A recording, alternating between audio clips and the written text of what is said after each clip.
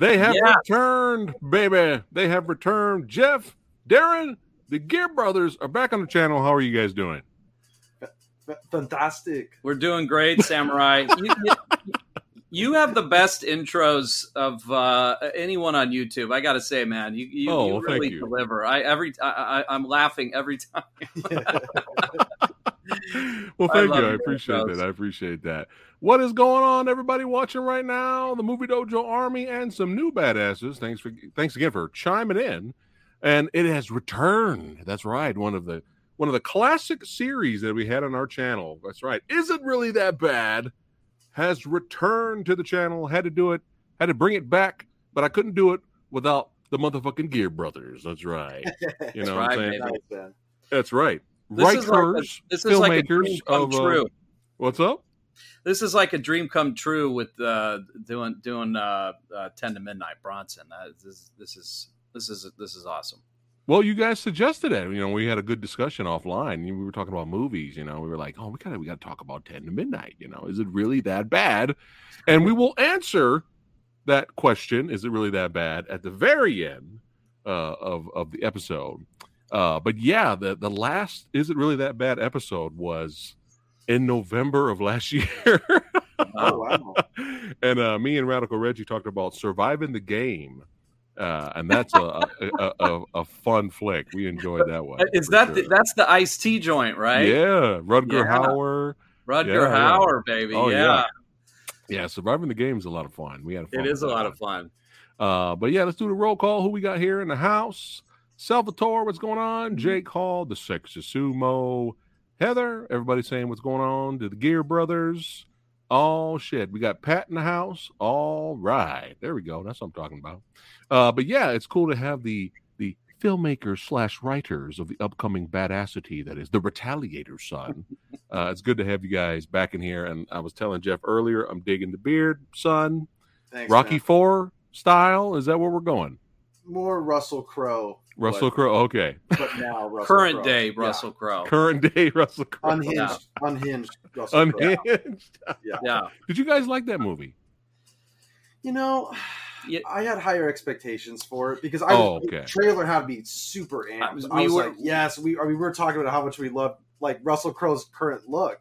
I mean, I actually like I love that he was lean. That's a good way to put it. Yeah, he was that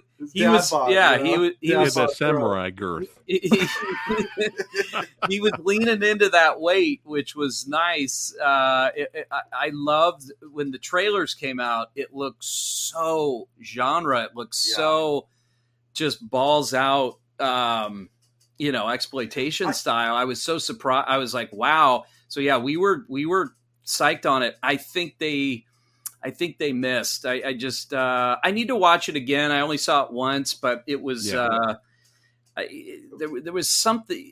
Something was off. You know what it might have been is that they gave him motivation. Okay. Yeah. Right at the top. And it was disturbing. It was a good scene in a way because of how effective it was as being like horrific. But I don't know. I felt like it would have been scarier to have this guy kind of come out of nowhere and he's totally unhinged, and never explain his motivation, or maybe give little hints here and there, but you never get like a full flashback or something. Yeah, we've talked about it before. The Hitcher. Speaking of Rutger Hauer of Surviving the Game fame, his performance in The Hitcher is just one of my absolute all-time favorites. It's a top 10 movie for me. And there is something so great about it. We talked about Duel before too, Samurai. Yeah. There's something about the mystery of who is this. That's what's kind of fun about those stalker kind of movies is what's motivating them, what's their story, and with The Hitcher you get these little drips. Duel, obviously, you get nothing, right? But it kind of makes it feel more, I don't know, claustrophobic and a little scarier to think of. In the case of Unhinged, being in that woman's headspace. So yeah, when you know his story. I don't know. Yeah. Kind of. I don't know the unknown. Yeah, I don't know if that was it or not. I got to watch it again. I think what it was. I didn't have high expectations, so I watched it here at the house for free, and I thought it was entertaining. You weren't like us, thinking it was going to be the best. But I thought it was fun for what it was. You know, it was fun seeing Russell Crowe, right? Yeah. But I think me and Lady Fatblood enjoyed Unhinged, but I think what I said to her was, I wish the beginning wasn't there, because the very beginning of the movie they already show that he's a fucking maniac. Like they already show him kill his he killed his wife and family. He put a house on fire. Yeah, exactly. They just take that out and just let the movie start with the mom taking her kid to school or whatever. Then that's it. That's it. Right. But other than that, it was solid. I mean, The Hitcher, that's another level. You know, that's another the original. That's another level, man. But yeah, let's go ahead and talk about some 10 to Midnight here. Let's see here. I got some video clips too, just for fun. And this is going to be spoiler talk, everybody, because this movie's old. 1983. So fuck it. You can't spoil 10 to Midnight. Yeah. You can't. You have to experience it by watching. We can tell you the whole thing. It won't. Yeah. Still watch it. And decide for yourself. But what's interesting before we jump into it here, it's interesting because the very next year, I don't know if 10 to Midnight inspired half of this movie, or it's just a coincidence. Most likely it's just a coincidence. But have you guys seen Fear City? Yes. Okay. Yeah, Tom Berenger. Yeah, Billy D. Yep. This is a good movie. It is. Definitely a good movie. I just recently seen this I think maybe a couple years ago. But I wonder, because you have a guy in here who has a martial arts background going after, and he's serial killing ladies. Yeah. So I wonder if 10 to Midnight, because our guy doesn't use martial arts per se in 10 to Midnight like Fear City does. He's straight martial arts serial killer. Right.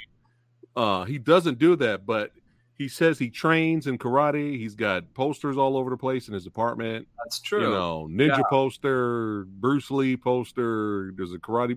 They show him in a gi, I believe. Yeah. So I don't know if that. I just wanted to throw that out. Anybody watching? Was it just a coincidence that the very next year, Fear City came out, and I wonder if it's just a coincidence or it kind of inspired. Like, hey, let's take this concept, but let's go full martial arts serial killer. You know. Right. Well, and without giving it away, the details. I think one of the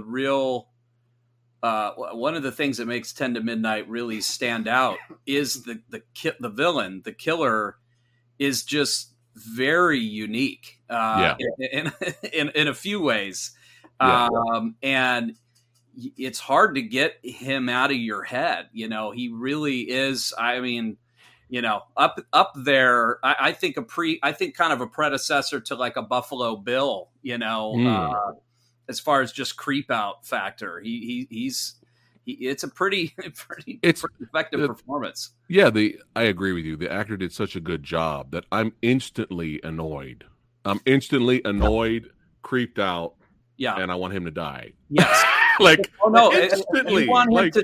That's what's great is you want Bronson to kill him so bad at the end. I know. We'll get to that, but yeah. So this film was directed by J. Lee Thompson, who did a lot of movies with Charles Bronson, including two of my favorites. Besides this one, Murphy's Law and Death Wish 4. Yep. He's done a lot. Yeah, he does a lot of movies with old Charlie here, so they have a pretty good relationship. Honorary mention of Kinjite. Kinjite, which is J. Lee. J. Lee Thompson is Geare Brothers we are suckers for grimy, 70s and 80s crime thriller stuff.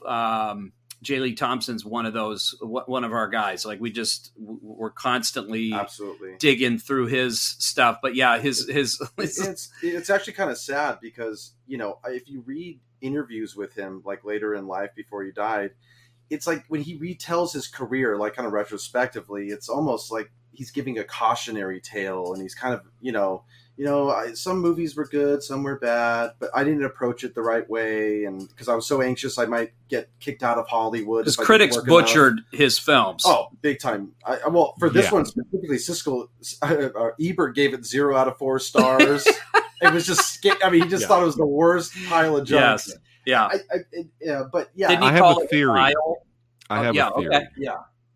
The theory is, excuse me. I have a theory. I'm not saying all the critics were pussies in the 80s, but the critics were pussies in the 80s.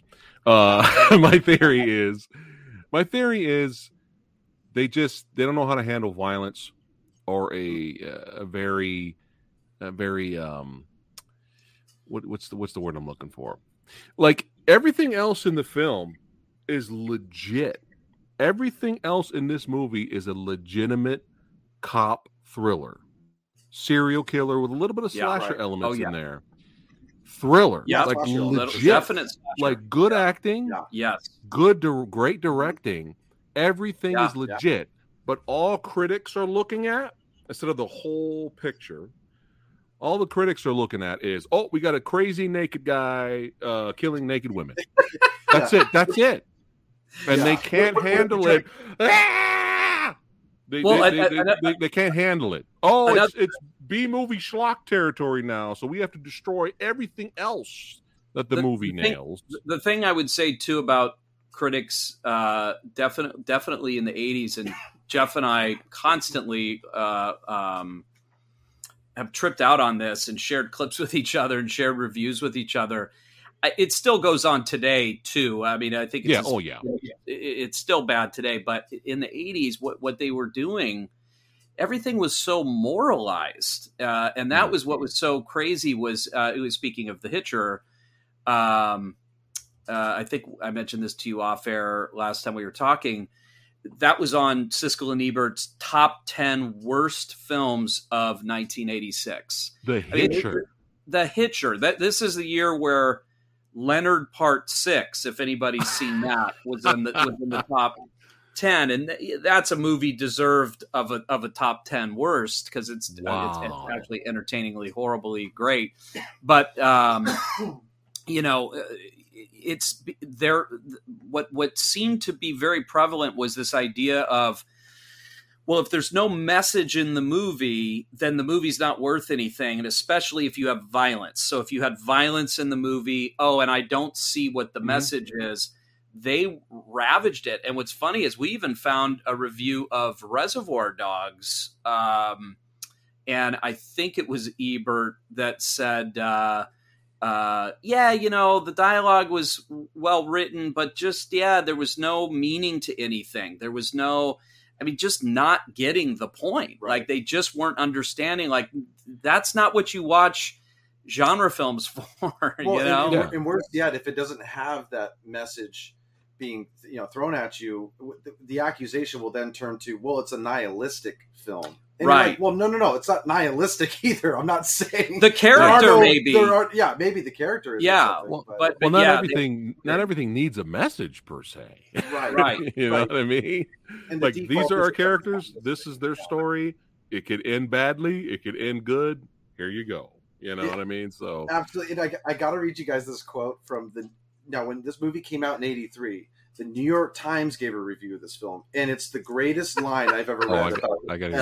It says, this is the beginning of the review. I'm only going to read the first sentence. If 10 to Midnight is not among the worst of its kind, then it is because its kind is among the worst of any kind. Whoa. That is kind of the best. I mean, if I got that review, I'd be kind of stoked a little bit. Wow. But bringing us all the way back to Jay Lee, good old Jay Lee Thompson. Yeah. He, unfortunately, it seems like he absorbed all of that and took it to heart. Unfortunately, not really, at least publicly, not seeming to be aware of his unbelievable genre legacy, because he did Happy Birthday to Me. I mean, he was doing... When you go back to, this is the guy that did Cape Fear, the original Cape Fear, which talk about a proto, with Gregory Peck and Mitchell. That's a total proto. What would come later. It set the table for thrillers in a lot of ways. Yeah. Obviously, one of the people that set the table, besides like a Hitchcock or whatever. But when you go all the way from that kind of lineage, he did 2 of the Planet of the Apes. Yep. Up to a phenomenal run of Bronson films, slasher films. In 10 to Midnight, you said it, Samurai. It's got for slasher fans, like, the kills feel like you're in a slasher film. Oh yeah. Mm-hmm. And a little fun fact about J. Lee Thompson. I want to see if you guys can guess this. What year do you think his Hollywood career began? Like, when did he get his first credit? Do you think it was a writing credit? Was it the 50s? Samurai, you got a guess on this one? 45.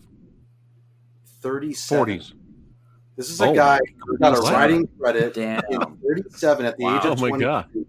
And you go all the way to the 80s with Bronson, and he's making Conjite as his last film. I mean, this guy has got the most epic directing career. Awesome. Career. I love it. And don't make me forget, but I want to segue something about what people usually say about canon films. And I want to talk about that towards the end. So hopefully I don't forget. Cool. Yeah. But no, you guys have nailed it. And I'll before we start talking about the film, one more Siskel and Ebert thing. They would randomly back then choose a random martial arts movie or samurai flick. Obviously, they don't know anything about the genre. And they would just choose random. Yeah. And they would call it their dog of the week. And they would completely destroy it, right? And here's the crazy, and the everybody in chat might get angry. Everybody in chat might get angry when they hear this. But have you guys seen the Lone Wolf and Cub movies? No. Okay. No. These are some of the greatest samurai action series of all time. It's 6 movies, right? And I mean, we're talking blood spray, like hoses, back in the old days, like the cool shit, right? Good stuff, yeah. And they destroyed those movies, and there's their dog of the week, Lone Wolf and Cub films, because the blood doesn't realistically shoot out like that, like hoses. So dog of the week, instead of like paying attention to what the story is, the fight choreography, the action sequences. Right. They just completely dismissed it, which is kind of ironic because right around the time Kill Bill came out, it's phenomenal. Right. Yeah. Now kind of funny, isn't that kind of funny? Right. They changed their tune. I know. Yeah. No, either they finally got smart by then, or they finally started to understand the genre by then. Well, or they're like, hey, everybody likes Kill Bill, so we got to jump on the bandwagon. I think it was a bandwagon. I mean, that's why we were Tarantino thing, right? Like him legitimizing, but they grindhouse films to the elite, the highfalutin moviegoers. Like, Quentin Tarantino's doing it. Yeah, we can't bag on him too much or something like that. Yeah. Tarantino definitely did, but the reason I bring up the Reservoir Dogs is that they didn't get it, right? And it's like I would have had respect looking back and seeing them see Reservoir Dogs the first time and go, "Whoa, okay, hey, I'm not really into violence or I'm not typically into this kind of a thriller or this kind of a, but hey, I really did. You watch that review, they didn't get it. So I really think by the time Kill Bill came out, I think the sort of establishment kind of knew at that point, well, I guess we've got to deal with Tarantino and because he was so, one of the things I loved about what Tarantino always did was he was just so unapologetic about the violence. And all he ever did was ramp it up, obviously, Jackie Brown being a little bit of a detour, but I will shut your butt down. Okay? Or I'm not your monkey. Okay. No, I love Tarantino. Yeah. I just bitch slapped him. Yeah. He talks shit. I just bitch slapped him. It's the best. It's the best. So if we're still with canon about how Roger and Ebert and Siskel basically reviewed movies back then I guess the original version of Reservoir Dogs. Reservoir Dogs, in a way, was a remake of a Hong Kong film called City on Fire with Chow Yun-fat. Right. So they would probably randomly pick City on Fire as their dog of the week. It's just violence. Yeah. All right. Let's go ahead and jump into this. So so we got great cast here. We got the legend himself, Charles Bronson. Yes, Smith and Wesson. Rah rah. Yes, we got Gene Davis. That's right, as Warren. Andrew Stevens as Paul McCann. Lisa Ellebacher as Laurie Kessler. And she's in Beverly Hills Cop and stuff, but I remember her the most from Leviathan. Yeah, she was in that. Jeffrey Lewis, Wilford Brimley, doing a great job. Diabetes. You can't forget diabetes. With his big old stash. Yeah. Diabetes. Yeah. His hair's all fucking messy the whole movie. You know what I'm saying? Wilford, he's like at that balding. Wilford just doesn't give a fuck, huh? He just shows up. When I was thinking about him being in this movie, I went, good old fucking Wilford, dude. It's like he had that grandpa image, but he did The Thing. He did 10 to Midnight. Like he gave it up for genre films. I mean, that's pretty cool. Hard Target. Yeah, that's right. Yeah. He was great in Hard Target. Genre legend. But let's go ahead and jump into this. So, plot synopsis: they have here an LAPD detective and his rookie partner are on the trail of a psychopathic young man who was murdering young women. Yes, and right in the beginning, I love how the movie pretty much establishes our hero with this one line. I'm a mean, selfish son of a bitch. I know you want a story, but I want to kill her, and what I want comes first. Yes. I'm so glad you showed that, because that's what I was thinking when I was watching it again. I was like, oh my God, that is him, Yeah. They give it all up at the top right there. That's awesome. Yeah. And right off the bat, and then the intro to our villain, I'm just like already like, dude, what the fuck is wrong with this guy, man? Yeah. It just gets worse and worse throughout the film. Like first you're just annoyed by his presence. Yes. And then you're like, okay, this is getting out of control. This guy's fucking insane. What is going on? Especially when you have him harassing these girls in the theater here. Hot buttered popcorn? Would you mind sitting somewhere else? No, indeed. I'd rather sit here. Popcorn? Now look what you've done. Look what you've done.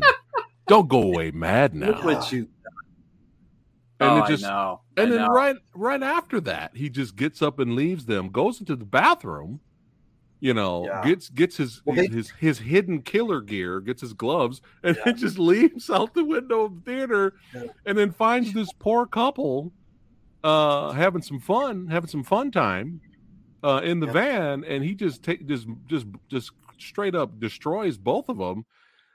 But he has to be naked when he does it. He has to be naked when he does it. Yeah. So, which I think is extra frightening. If you just have a naked guy running at you with a knife. Oh my God! Like in the it's just a naked dude, and they do like full frontal male nudity too, which I was kind of surprised by. I was like, oh shit, well, this movie doesn't give a fuck. And that scene, the very first one when he's chasing him in the woods, I mean, it's got like a Friday the 13th kind of vibe, like a very slasher. And then the fact that it's a naked guy. It's also with that performance, that weird. Thank you, Bianca. That weird affect to his voice, it's just really, it's really, really strange. One thing that I love about, what's going on? Chevelle representing Chevelle's son. Yes. That's right. What I like about that whole setup in the theater, it's very Columbo. I don't know if you're a Columbo fan. I'm a huge Columbo fan, where they show you the killer. You get to see them set up their alibi in the beginning. It's very much like a Columbo episode. He annoys the girls in the theater so that they move, so that they remember him. Then he sneaks out. It's a good alibi. It's a nice setup. And then right after he does his killing, slasher style, he just, I'm going to go right back to the theater. He just went right back to the theater, flushed the evidence down the toilet, and went back to the movies. It's like, and I love how one girl's like totally annoyed, but the other one's like totally into him. Yeah, like, it's like, one's like, oh, you're disgusting. The other one's like, let's party. even later when they get questioned and he's like getting interrogated, she's just still kind of like, hey, looking at him through the window and stuff. What an awesome choice! I love how they have the two friends taking. I guess she was too frumpy for him. I guess. Because I'm like, dude, she's fine, bro. Take her out. Fuck the other one. Leave her. Take her out. But she was too frumpy. I guess. Women who wanted him. That was the part of the conflict, right? Yeah. Like if they wanted him, he was like, no. I need to harass the women that don't want me. Yeah, and they give you little quick, almost Fight Club-esque little shots, footage of him just striking out with women. Man, it's just not working. Like it's just not working. But yeah, let's keep on rocking and rolling here for sure. Having a blast. But yeah, this guy, he's the MVP. This actor. Of also, the film. Sorry, Fat Samurai. There was a great. Did you guys catch like trying to be very clever? Also, like with the girl at the ticket stand, like getting his movie ticket, and he had some like line where he was like, "Nothing chanced, nothing gained." And like before he walks in, did you guys catch that? I don't remember that moment. He had a couple weird like moments where he's going to be very clever and like you're just like, ugh. It just comes off as creepy. Like, what are you doing? Stop talking. Yeah. But don't do anything I couldn't do better. Yeah, like, dude. Yeah. Why don't you go fuck your girlfriend or whatever? And like, this guy is just horrible, man. So Kessler and his new partner, they're on the investigation trail. And again, some great dialogue here, but only Bronson could deliver dialogue like this. There's no evidence of forcible entry. I could have told you that, On the basis of what? Well, if anybody does something like this, his knife has got to be his penis. I love that line. Nobody. Who knife has got to be his penis. Who else could deliver that line? I mean, that's just what's so fucking singular about Bronson. It's like, how do you? Nobody can deliver that. It's almost like a Christopher Walken-ness to it, where he emphasizes odd syllables. Yeah, he does. He does emphasize odd syllables. He does. I love that. Oh, he's the best. But he's got. I think he's onto something there, though. I think he's definitely onto something there. Yeah, but yeah, and then then it's kind of sad because he realizes like, oh shit, my daughter was friends with this girl, and then we have the sequence where he has to go visit the parents and give them the bad news, and there's emotional content also in there. Don't let your feelings become involved. Jesus, can't you drive any faster?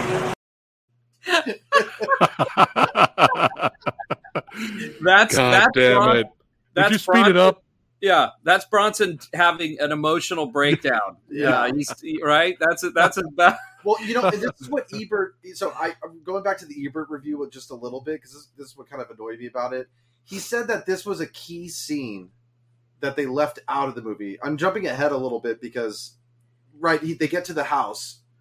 Bronson does he goes in, but they don't show what happens when he goes into the house to break it to his family.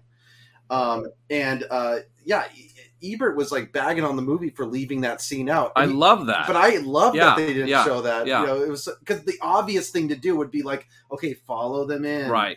Watch this whole emotional experience, and then you come back out. But they never.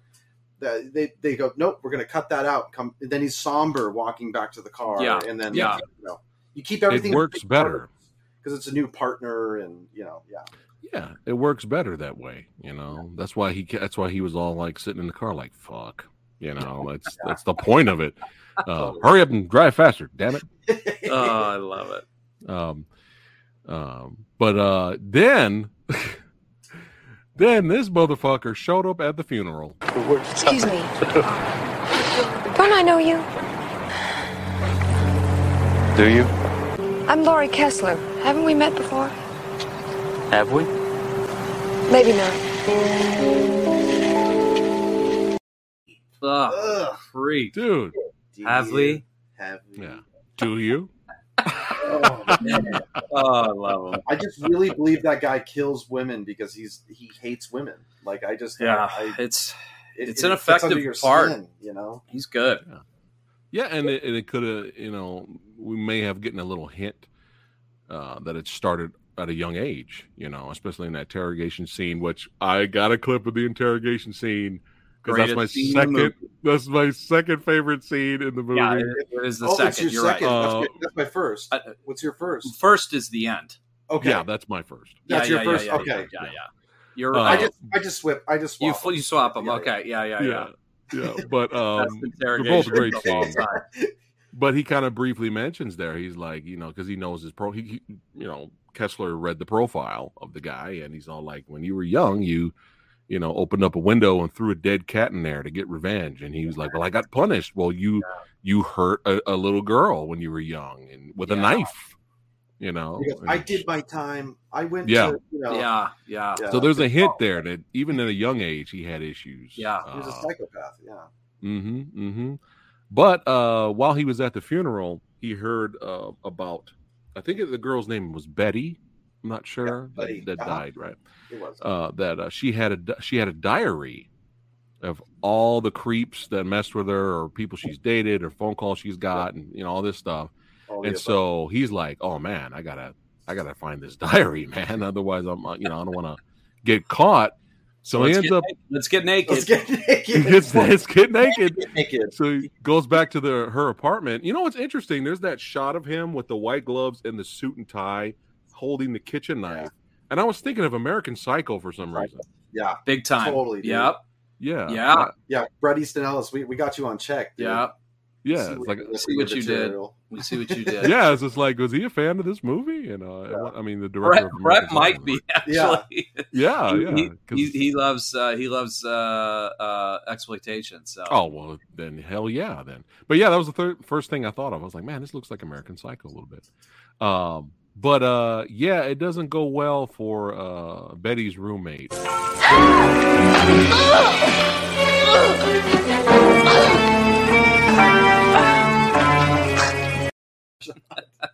So he's just naked over.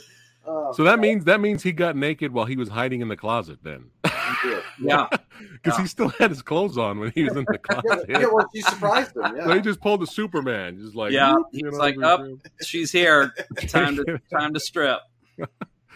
Yeah, unfortunately, it doesn't go well for the roommate. But he finds the box that held the diary, and the diary is not in there.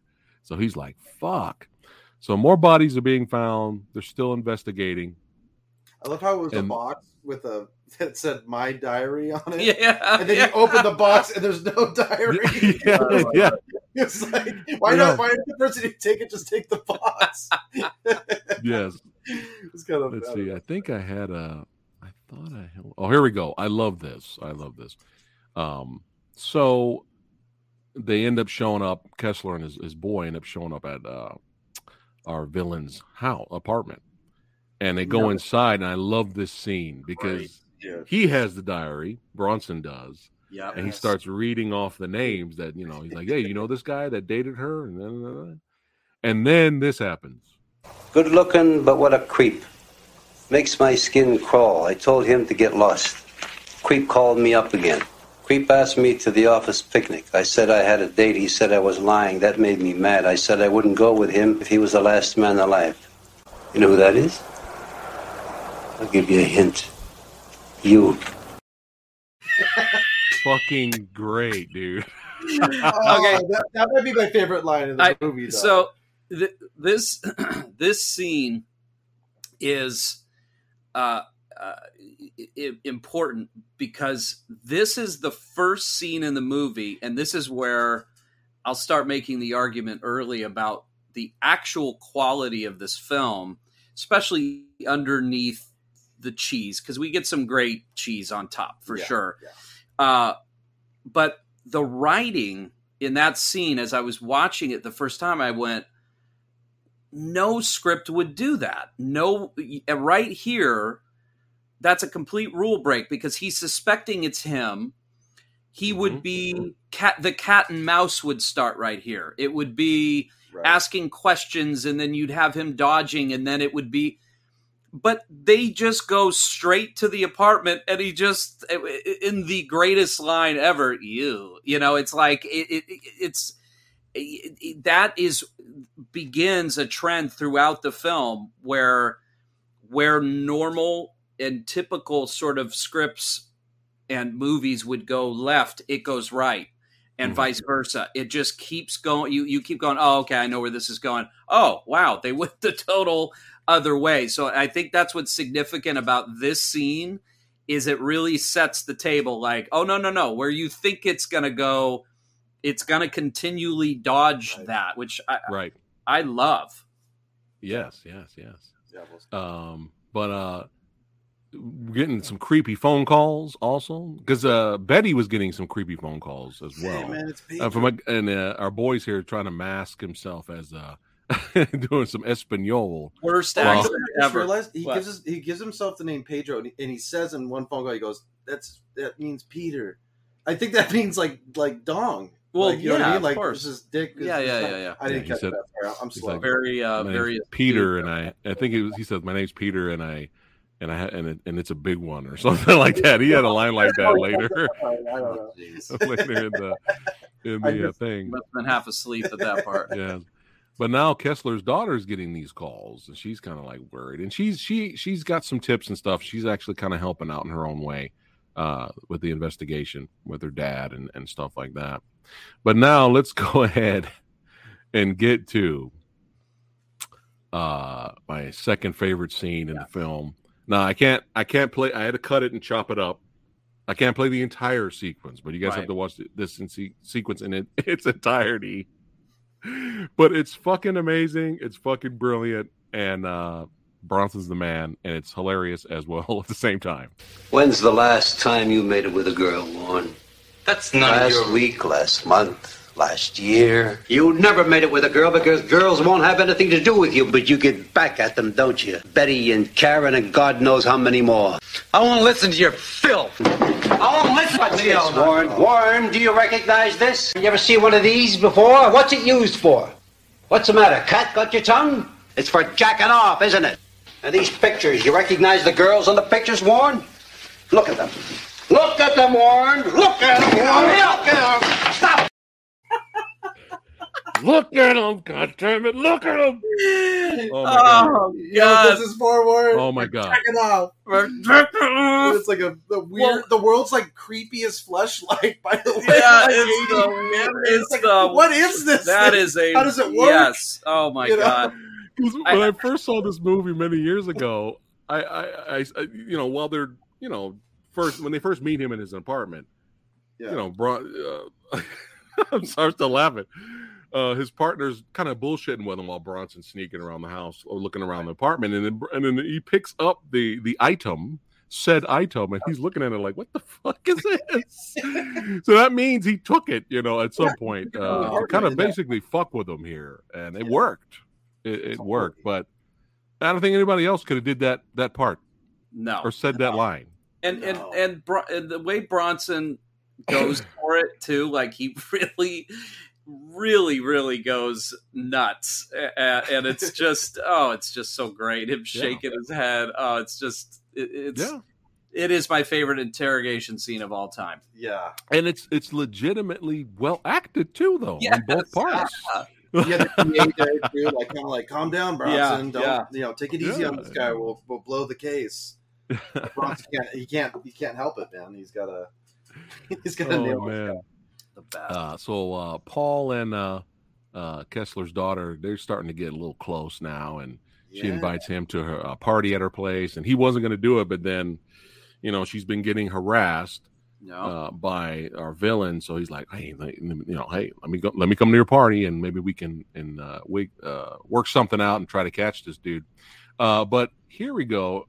This shot here, help me out, guys. Yeah. This one here. Oh yeah, that's one of my favorite scenes of the film. This was fucking hilarious. Oh, it's so good. At the party, he's all like, he hears a woman getting, she's screaming, and he's like, "Oh shit, someone's in trouble!" And he comes in here, and they're doing the deed. And what's the best thing about that scene? Where he goes, "Carry on," he leaves, and then he looks at her. They just go right back at it. I was like, "That's part of the scene." So good. But no, I had another photo. That wasn't the one I wanted to click on. But I think it disappeared from here for some reason. But am I wrong? But the other girls that's with Kessler's daughter, was that Kelly Preston? Yes. Okay, really young Kelly Preston, and the other girl was the girl from Michael Jackson's Thriller video. Yes. Oh, I didn't catch that. Yes, the one in the shower. The shower one. Yeah. That's it's so funny. Kelly Preston, her, and then I think those were the only two that were notable. But yeah. Okay, I was like, man, am I seeing things? But yeah, he's at the party, and I gotta give a little shout out here for I'm gonna give the worst dancer award to this gentleman.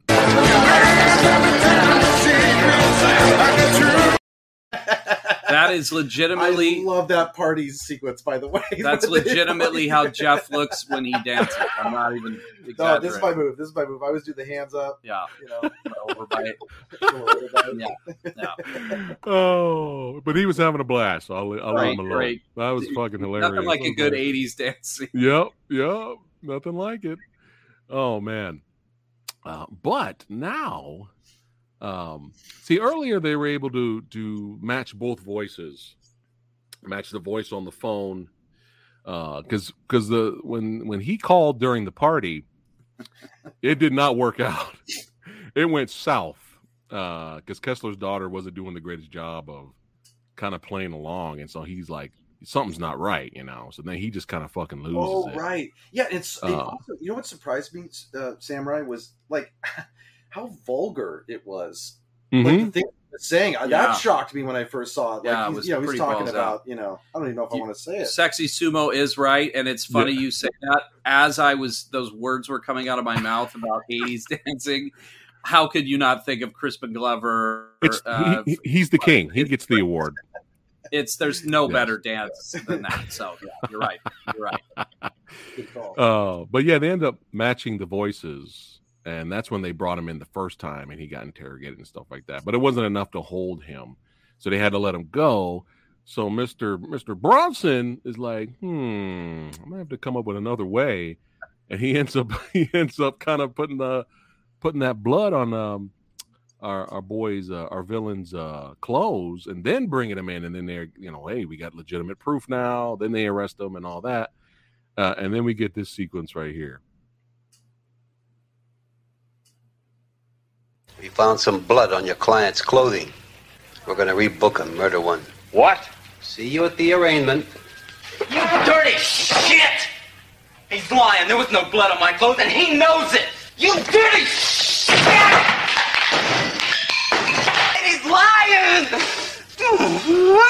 No! It's so like you just want to do this to the guy. Yeah. Just so I love how fast Bronson just shuts the door. Look at it. This guy's so good. Well, I don't know if do you have the scene coming up with him and Andrew Stevens where he admits it? That's a great. Not the whole thing. Not the whole thing. I have a clip. That's another one of those weird, those crazy. It's another turns one of those turns. Like, this whole planning the blood is just a completely crazy thing, and then the best part is that his partner finds out. Yeah, so the lawyer. You go, in any movie, he's gonna now get stuck because he's gonna protect him because it's like his mentor, but he. But he goes to Bronson. Bronson tells the truth, which is hilarious. Doesn't try to hide it. Any movie, he would have been hiding it. Yeah. The other guy would have been helping him. Now, why do you think he changed his mind after this sequence right here? Yeah. Leo, I went back to the lab and I talked to the technician. And I asked him if you... And what the hell did you do that for? Why didn't you ask me? Because I was afraid you might tell me you planted those bloodstains. Yeah, well, I did. I love it. I love it. I did. I mean, come on. It's just he just tells him straight up. Do you think because Paul's the rookie and he was just like, you know what? I think he said to his daughter that he saw himself 20 years ago in the same position, and he was like, he would have did the same thing and told the truth. Yeah, I think that's what made him do it. But I don't know. I think it's also sort of the spirit of. It's kind of the spirit of Bronson, and it's the spirit of his character in this. Kessler is that what I love is he's just unapologetically who he is. Yeah, there's a fucking there's attitude. no changing or bending. I'll break the rules. Yeah. I'll get in your. I'll say the thing you don't think I'm going to say. And it's so casually done. So I think that's part of what it's just. That's who he is. Like, okay, his partner caught him. All right, yeah, I'll just tell you that I did. And he takes the consequences. And he takes the consequences. Never later he goes, I did. I don't want anyone else getting fired tonight, or whatever. Yeah, and he gets disgraced. He loses his job. I mean, there's no retirement plan now. He's kind of fucked. But I love. This is another one of my favorite scenes. Bronson watching himself on TV. He's the one that belongs in jail. He's a disgrace to our system of law enforcement. He's a lieutenant. Come on, Warren Stacy says you should be in jail. Can we have a comment? Why don't you go fuck yourself? I love it. Why don't you go fuck yourself? I love it. I love it. But now we get a series of scenes where I was like, this movie's just surprising me at every turn because I'm not expecting this at all, and I keep smiling. I expected the villain to call and talk shit. Everybody knows you're a piece of shit. I'm free now, and we may settle up at one point, right? I think he wasn't going to do anything. I honestly think he was just not going to fuck with Bronson and just let him go. I think he just wanted to instill fear in him and then go on his way. Yeah, I agree. But the next couple of scenes after this is so fucking great. But let's play the first clip here. So that's the first clip. That's not the first clip. Sorry. Okay. Here's the first clip. Sorry. Hello. How you doing, Mr. Kessler? I told you what a dirty shit you are. Now the whole world knows. You tried to kill me. I owe you for that. Be seeing you, Mr. Kessler. All right. So I expected that to happen. Yes. Yeah. What I was not expecting, and was like, I had a Joker smile pretty much. Yeah. For the next couple of scenes is Kessler's like, you know what? I'm disgraced. I have no retirement money plan now. I'm fired. I'm going to fuck with this dude. It's not over. I'm going to fuck with him. It's the greatest.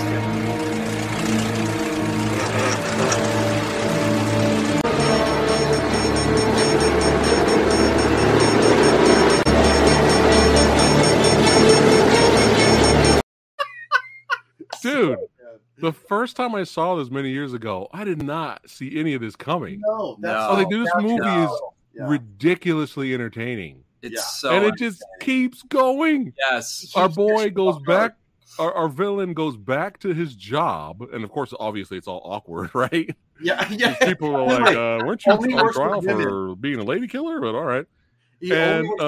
At some point, Kessler snuck in and put all the images and photos of all the dead girls in the office fuck with them. He goes in there. He's like, "What the fuck?" He's looking at it.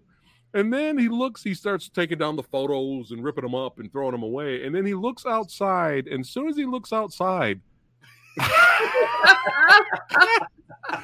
just outside, just looking at it. I was like, this is the greatest movie ever made. This is this is hilarious.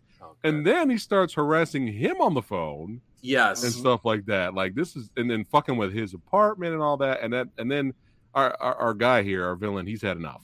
He snaps. He's had enough. He's time lost to get naked.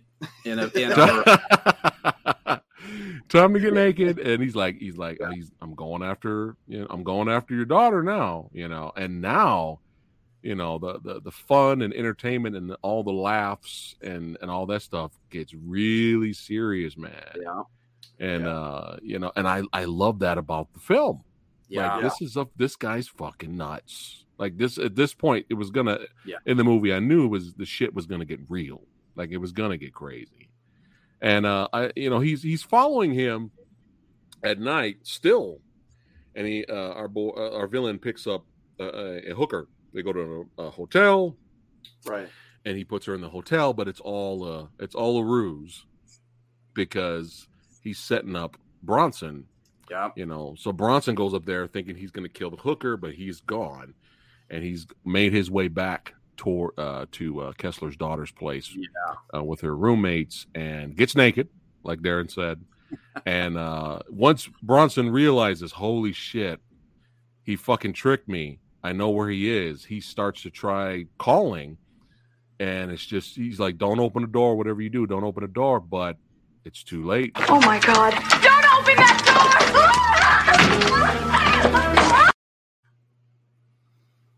door! Just crazy, intense stuff. And it's an intense finale.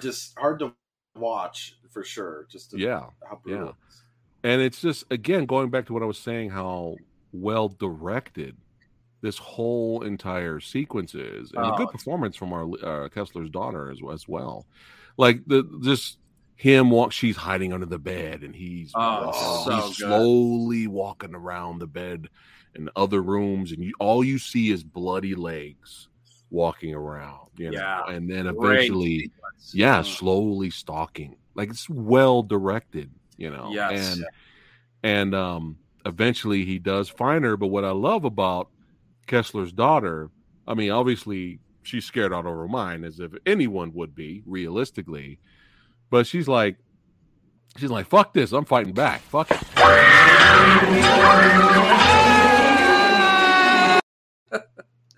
I mean, she even picked up the table at one point. Now, be honest, that jump scare, because he left the room, fooling her, thinking that he's gone. That's why she nonchalantly came out. Yeah. Be honest, did that jump scare actually? Did you guys go like the first time you seen the movie? It totally got me. I didn't. Yeah, I didn't see it coming. I really didn't.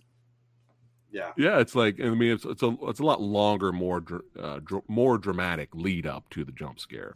But I just had to show a little clip there. But yeah, she's fighting back. I'm like, go ahead, fight back. Fuck that dude up, man. And then now we get to our finale. And I am so happy that she got extremely far away. And the director made it clear that she had a really big head start on the guy, because this motherfucker is snapped. He doesn't care anymore. And he's booking it, man. We're talking, he is running his ass off. The actor obviously had to be in shape for this role. He is running full speed, not giving a fuck after her. So I'm so happy that they kind of established that she's far ahead. Otherwise, he would have caught her, like, as soon as he ran around the corner. Right. That would have been the end of the movie, right? Yeah. But of course, Charles Bronson, I can teleport. That's right. Yeah, he teleports for sure. Can teleport and get in front of them when it matters. But yeah, this is a great lead up to one of the best endings to a film, in my opinion. And we're going to talk about it right here.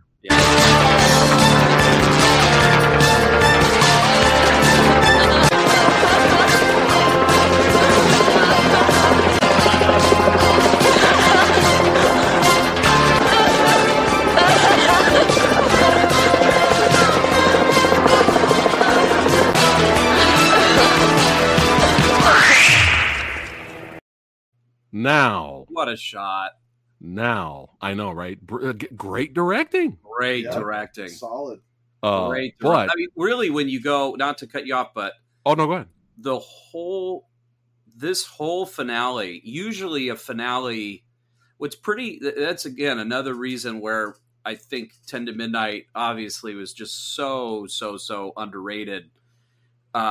when it came out, is usually in a finale, if you're lucky, you get a good finale that sort of sustains for a decent amount of time, but usually it sort of ebbs and flows, and that's if you get a good one and you're lucky. This finale really just goes. That whole slasher sequence with the girls, those deaths are brutal. Like you were saying, that whole stalking part in the bedroom, that directing was amazing. Then they trick you with the jump scare. Now you get the chase. Then the reveal of Bronson. I mean, truly, it's like, the swoosh. But it really is just. That's how it always sounds when I show up. It's the swoosh. Exactly. But boy, what a third act! That wasn't a sound effect. That was just me. That was me. But let's go ahead and talk about the thing everyone remembers with this movie is the finale. I watched a Bronson documentary. I think it was a pretty good documentary. I think it was on Amazon Prime. And I think it mentioned that it was either his relatives or his daughter or somebody. They mentioned that they hated the ending. They hated it because, everybody wants, and I'm sure all the critics and everybody else hated it too, because everybody wants to see the good guy get the bad guy and win, and yay, and right off in the sunset with Grace Kelly. Right. But I think at this point, this is a fuck it moment. Yeah. And I like when movies, you can have there's nothing wrong with having a happy ending. Yeah. There's nothing wrong with dropping Hans Gruber from the top of the building and, going away with your wife, and the wife knocks out the asshole, reporter. Yep. There's absolutely nothing wrong with that. But once in a while, it's good to have the fuck it moment movies. There's a movie out there called Born to Fight, and it's a Thai action flick. And it's a small native village, and you have these Olympians that go over there, these sports athletes that go over there to kind of, share some of their, food and goods and stuff like that, and kind of spend time with the natives and do good deeds, right? But all of a sudden they get invaded by these bandits, and so people are getting shot and attacked. This poor native, small, defenseless little village, and these Olympic athletes that are like stuck in the middle of it. And then at some point they said, fuck it, we have to fight back, even if we die, and most likely we probably will die. But everybody came together and was like, fuck it. Yeah. And then you root for them. You're like, kill these motherfuckers, get them, fuck it.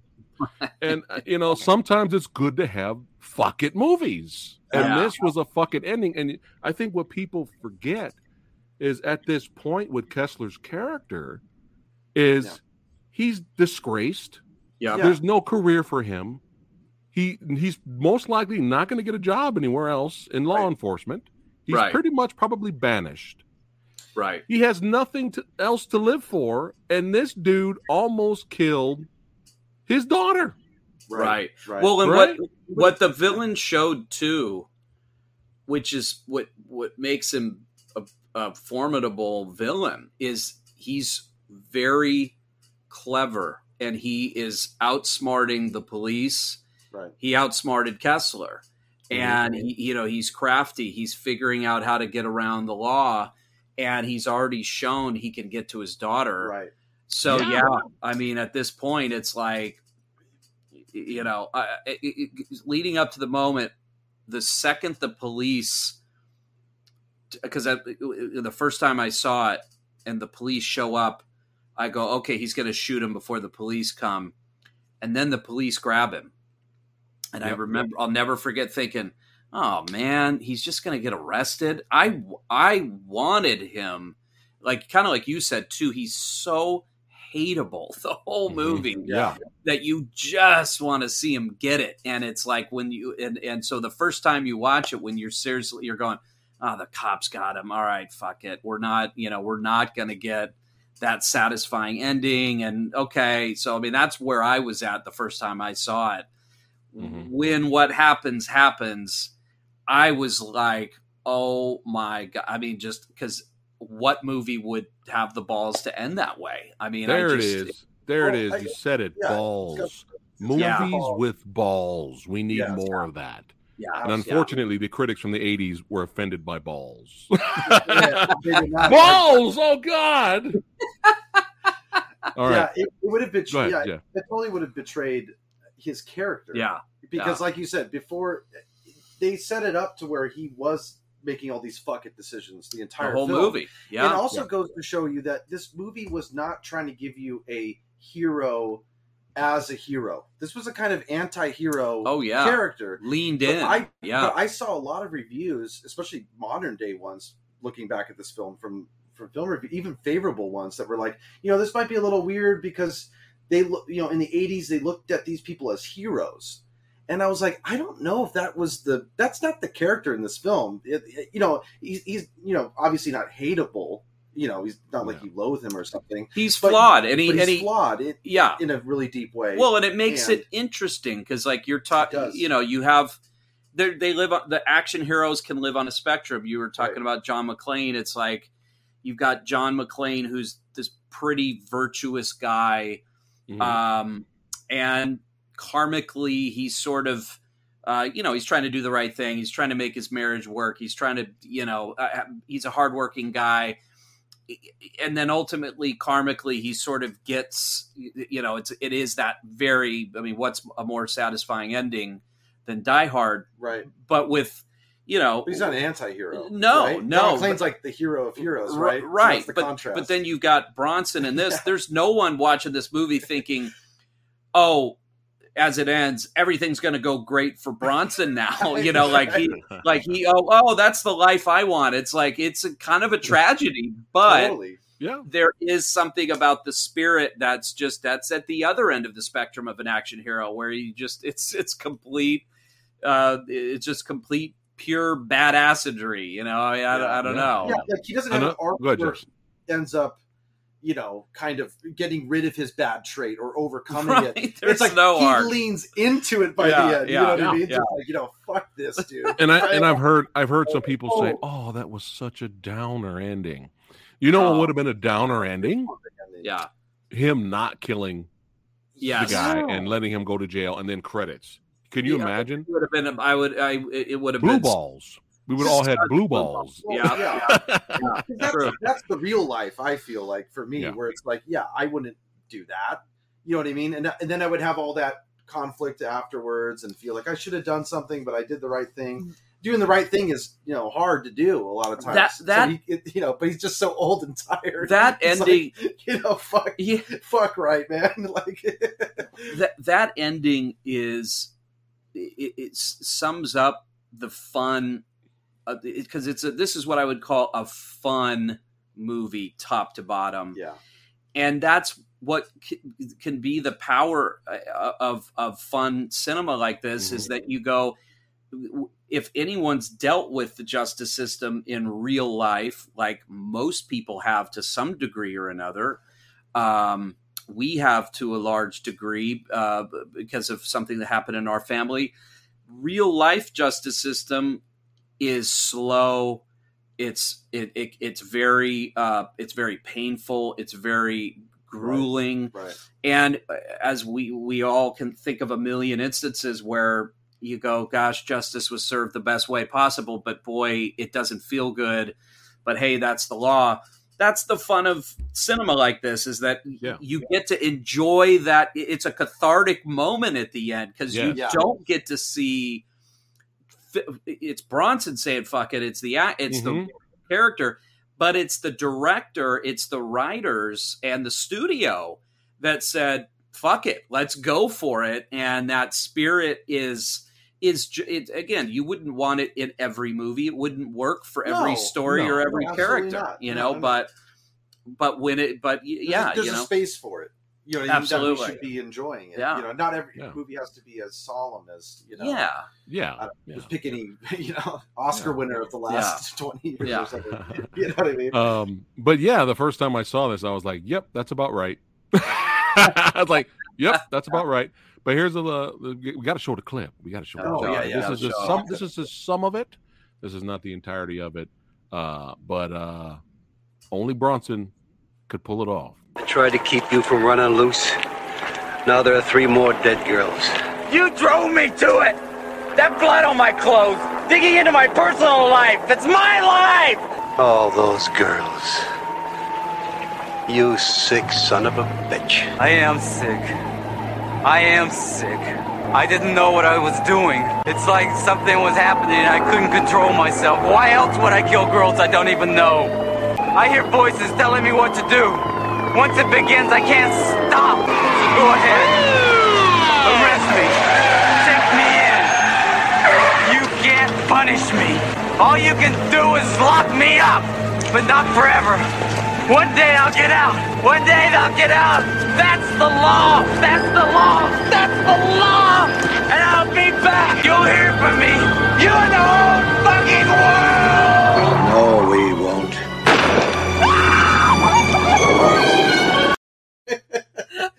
No, we won't. So good. Oh man, come on! Seriously, yes, I am not worthy. How did you like me teleporting to the other side of the dimension? I shot him on the other side of the screen there. Exactly. But yeah, it's so good. It's phenomenal. Oh, we won't. Phenomenal, man. Phenomenal. So good. And before I think everyone watching will already know what we're going to give our verdict at the end. I'm sure everybody knows. No, you don't know. But before we do that, my theory on canon. Yeah. I feel that this could be a really, especially on your podcast and stuff like that. I'm sure you guys could talk for hours on your end too about canon and stuff like that. And Jeff was wearing that badass canon shirt not too long ago, representing. I want a canon shirt too. But I feel that there's 2 sides, and there's the people that say that bash canon, and then there's people that appreciate canon for the entertainment that it's given us. Yeah. I personally feel there's more fans for canon now than when canon was out. Like making movies in the 80s. You know, sometimes movies and genre films, sometimes they take a while to find an audience, you know, but there's way more fans for canon films now than I feel back then. But I've heard a lot of people say this. They say, well, you know, Chuck Norris was this close to becoming a huge superstar, just as popular as Arnold Schwarzenegger, but he just had to take that canon contract. I've heard people say that. Charles Bronson, he just had to do the Death Wish sequels. He just had to stick with canon. He got over with Death Wish. He was a household name everywhere, but he just had to take his career with canon. I hear that a lot. People that kind of bash canon, and they feel like actors making tons of movies in the 80s during the canon era has ruined. Stallone was right up there with Arnold Schwarzenegger, but nope, he had to go make Over the Top, and he had to make Cobra. Right. You know, that's what people say. This is debatable. Right. That's why I'm just bringing it up. Yeah. But the thing is I can see their side of it because a lot of canon movies were small budget and stuff like that, and a lot of movies were kind of rushed out of the door, you know. And there was a lot of bad decisions. And, you know, let's put a lot of money in Master Universe and Superman 4, and we didn't, you know, get that money back.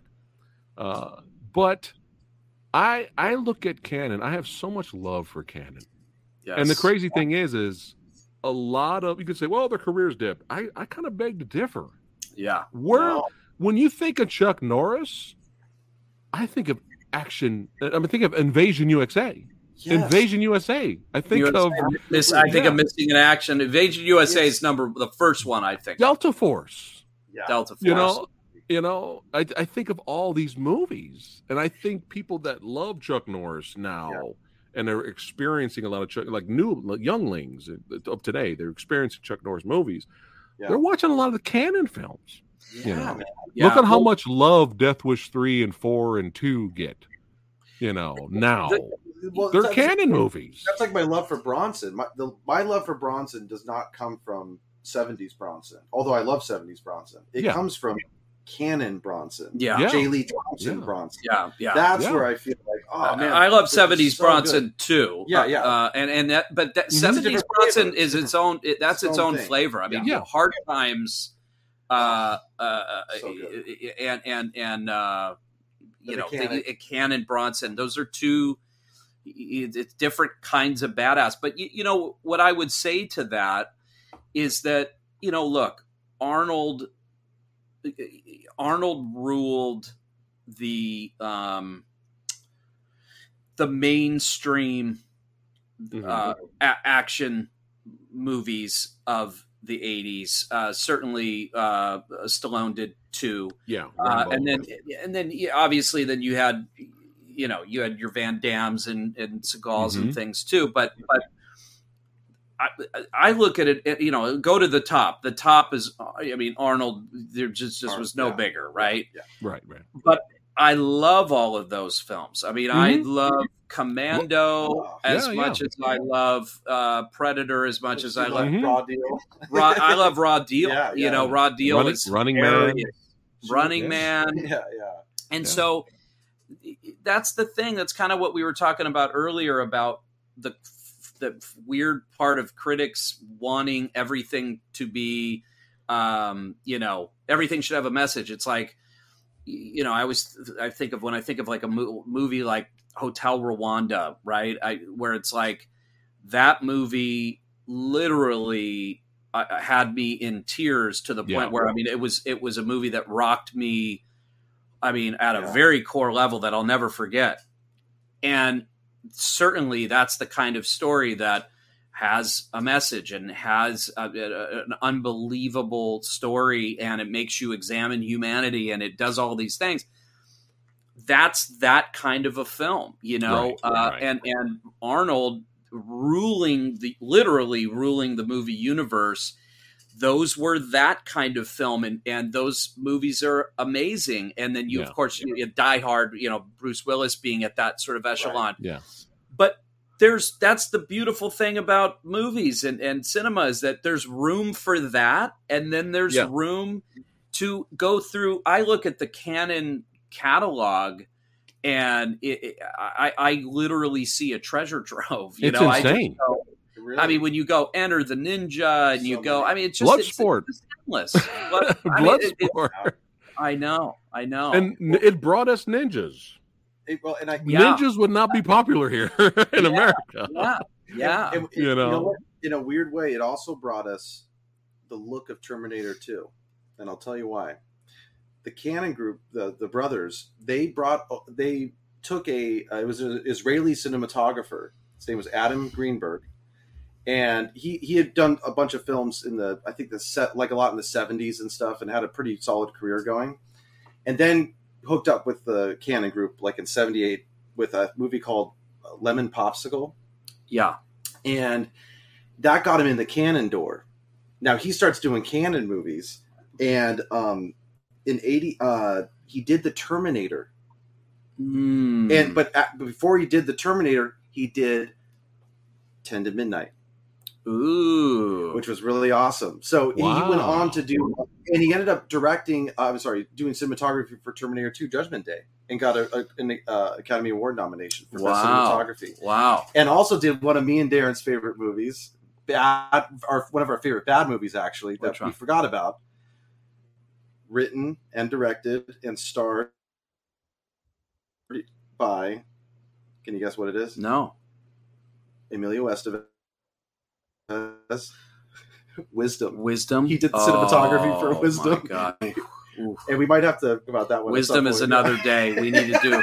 If you haven't seen Heard Wisdom, of that. I never heard of Wisdom. Oh, Samurai. We got to talk after we're done. We're going to blow your mind. Okay. All right. Awesome. We got to give a shout out to old Adam Greenberg. On that one. No, that's nice. Legend. No, I think that's the beauty of film and. Oh, I'm sorry. Real quick. Yeah. He also did Snakes on a Plane. I'm sorry. There you go. I had to throw that one out there. And Rush Hour. But yeah, there's room to that's my thing against that argument. I love the mainstream Sly. You know, it's I love Rocky, but over the top. I've watched more than I've watched Rocky. Yeah. I love Rocky 4. I love Cliffhanger. I love Tango and Cash. I love Cobra. Mm-hmm. You know, I mean, it's nice to have that. I mean, and then I don't know. There's just something about the aesthetic, like you said, with some time now going through that Chuck Norris catalog, Charles Bronson catalog. There's man, so I just think it's just endless. I think what you're saying is there is Shawshank Redemption, right. And then there's Escape Plan. You know what I mean? It's like I love Shawshank, and I can watch Shawshank, but I can't watch Shawshank all the time. Right. But I can watch Escape Plan Right. You put that movie on at any point, I'll watch the rest of the movie. You know what I mean? Well, and that's kind of my thing with you bringing up it's a good movie. Yeah. Well, and going back to like I said, like a Hotel Rwanda.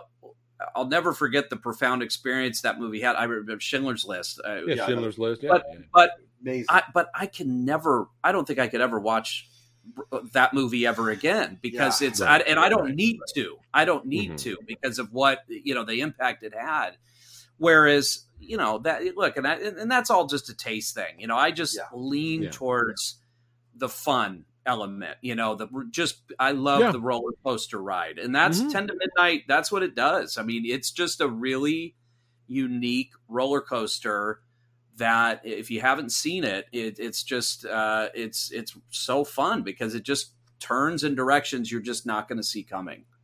Yes, very well said. Very well said, and also very well said about the Canon films being a treasure trove.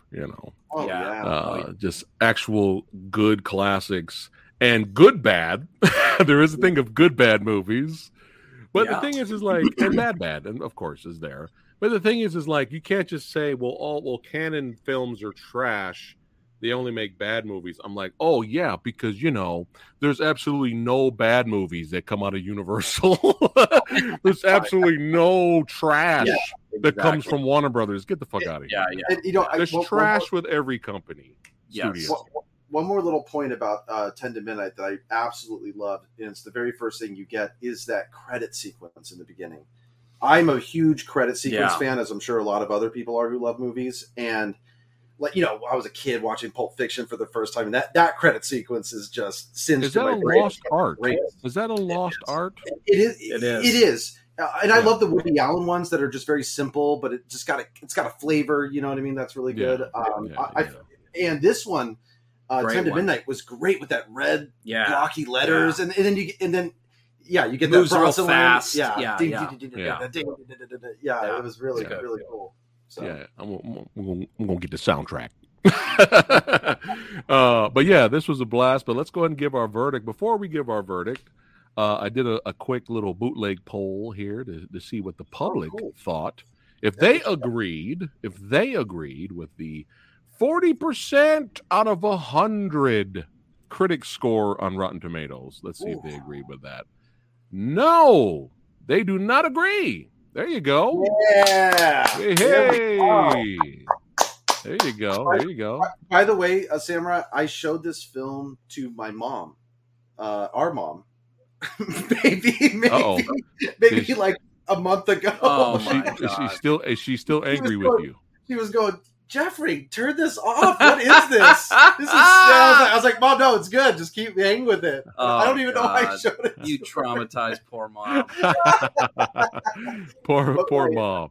Yeah, but it's all good though. My girlfriend loved it. So. But Jeff, Darren, do you agree? 40%? Should it be higher than 40% out of 100? Let's see. I got to do this backwards. It's hard. What are you doing? I'm trying to show. There we go. Oh yeah, I think the poster on my wall, should give the answer there. It's 10 to Midnight is it's just one of my all-time favorite genre films. It's just such a fun movie. I I think it's very underrated. I think, yeah, look, if you don't get B movie stuff, if it's not your flavor, okay, maybe you'd miss it. But there really is, what is unique about it is I think you get the B movie fun stuff, but there's some really good craft going on, and you kept pointing it out, Samurai. Mm-hmm. J. Lee Thompson, man, like his directing is fantastic in it. So there really is something. Cinematography, acting, and I would say wardrobe too. I love the clothes. Yeah, dude, Bronson was a pimp. Do you remember that scene in the? There was, I think, maybe an autopsy room. He was wearing that all black. No, it was when he comes to the Betty's house. Whoever after they get murdered, he looked like such a pimp. But I'd say if you were new to Bronson, it's not a bad primer. It's not a bad one to go in, because it's got the one-liners, it's got the classic scenes, and it's just So we're big 10 to Midnight fans here, that's for sure. There you go. And you guys already know Samurai's verdict. Come on now. Oh yeah, 40% out of 100 is insane.